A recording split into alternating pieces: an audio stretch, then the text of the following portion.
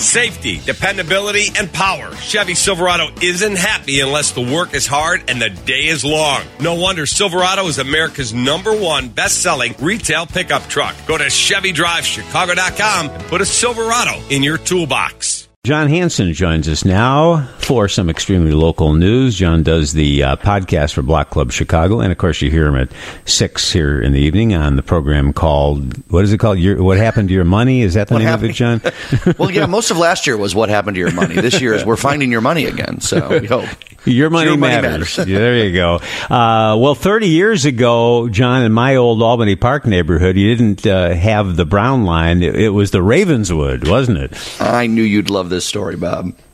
And this is about just a kind of a retrospective that Kaylee Pedar wrote for us for Block Club Chicago about how we just passed the 30-year anniversary of the changing of the names from, like you said, those old route names that everyday Chicagoans would know, but it would really confuse tourists. And on February 20th, 1993, they began labeling the trains lines by the colors. And the red line was the easiest one because that used to be on the map red already, and it's the most used line. So they wanted it to stand out. They just decided to keep it with the red line. The others, they sometimes had naming contests to figure out which color to use. But people still grumble about it to this day, local Chicagoans, or they still use the old names. But it was a cool look back for those that don't know or don't remember the old names. The old Howard, Englewood, Jackson Park line, of course, was the red line, and some other ones too. It's just a cool, and it's kind of hard to believe for some folks that it's already been 30 years. But it just like Willis Tower to, Sears Towers to Willis Tower. For some people, they'll never let go of those names. But for many of us, it is just kind of adapted. And over time, we just change with the names. I finally let go of that about 5 years ago, so it only took me 25 years. Hey, there John. you go. Let's hear about this new Southside Sports Bar. Yeah, this is cool. This is in the North Lawndale neighborhood, which for many years has been a disinvested community, but it is starting to really have a revitalization, especially along Ogden Avenue, which just traverses through North Lawndale, and there's Douglas Park there too.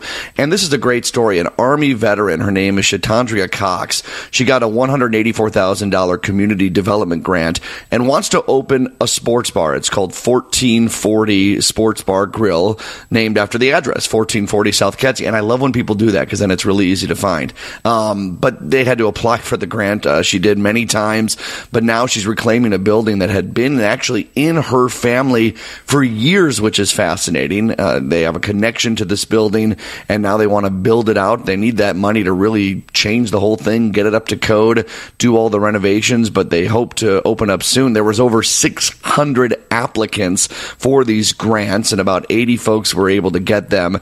And the grant covers about 75% of the construction costs to the bar. So could be seen as just one more new development in an area that is really trying to revitalize itself with a great community right off Douglas Park. And I think we all wish her well. For sure.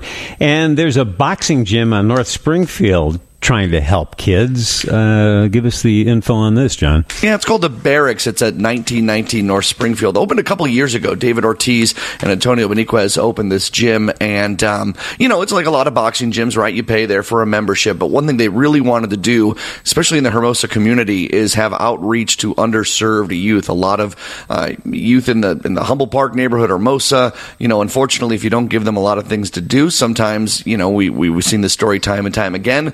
They turn to activities which are a little bit, sometimes they end up in gangs, other things along those lines, other activities. Any kid, you want to give them things to do. So they've had this program that it offers free classes once a week for youth in the community, but they've really found that one of the sticking points, and maybe it's hard to imagine if you just grew up and your parents were able to drive you anywhere or you had access to public transportation that got you quickly around, but it's been a real struggle to get kids transportation to go to the gym, right?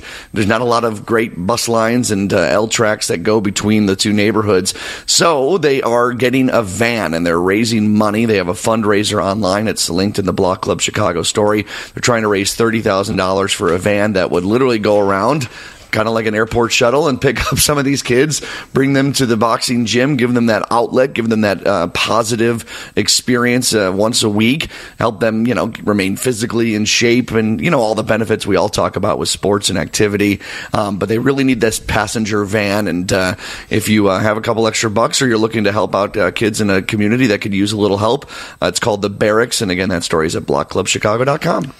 John Hanson, and you hear him after Lisa Dent, and want to promote something you got going this evening, John? Yeah, we're going to talk about the markets obviously opened up today. That's good news after a couple down days, especially Tuesday. And we'll do your hometown Woodstock. We're going to have the brewery on from Woodstock. I stopped on by when I was shooting the video, and I thought, let's get you guys on here, find out the ins and outs financially about running a brewery in Woodstock. What a nice town. And I'm sure your research was very thorough and extensive on that, wasn't it? A couple hours long, and then I made the spouse drive home, so that's the way that worked out. All right. Your Money Matters tonight at 6 with John Hanson. And again, for more on extremely local news, blockclubchicago.org. Thank you, John. Take care, Bob.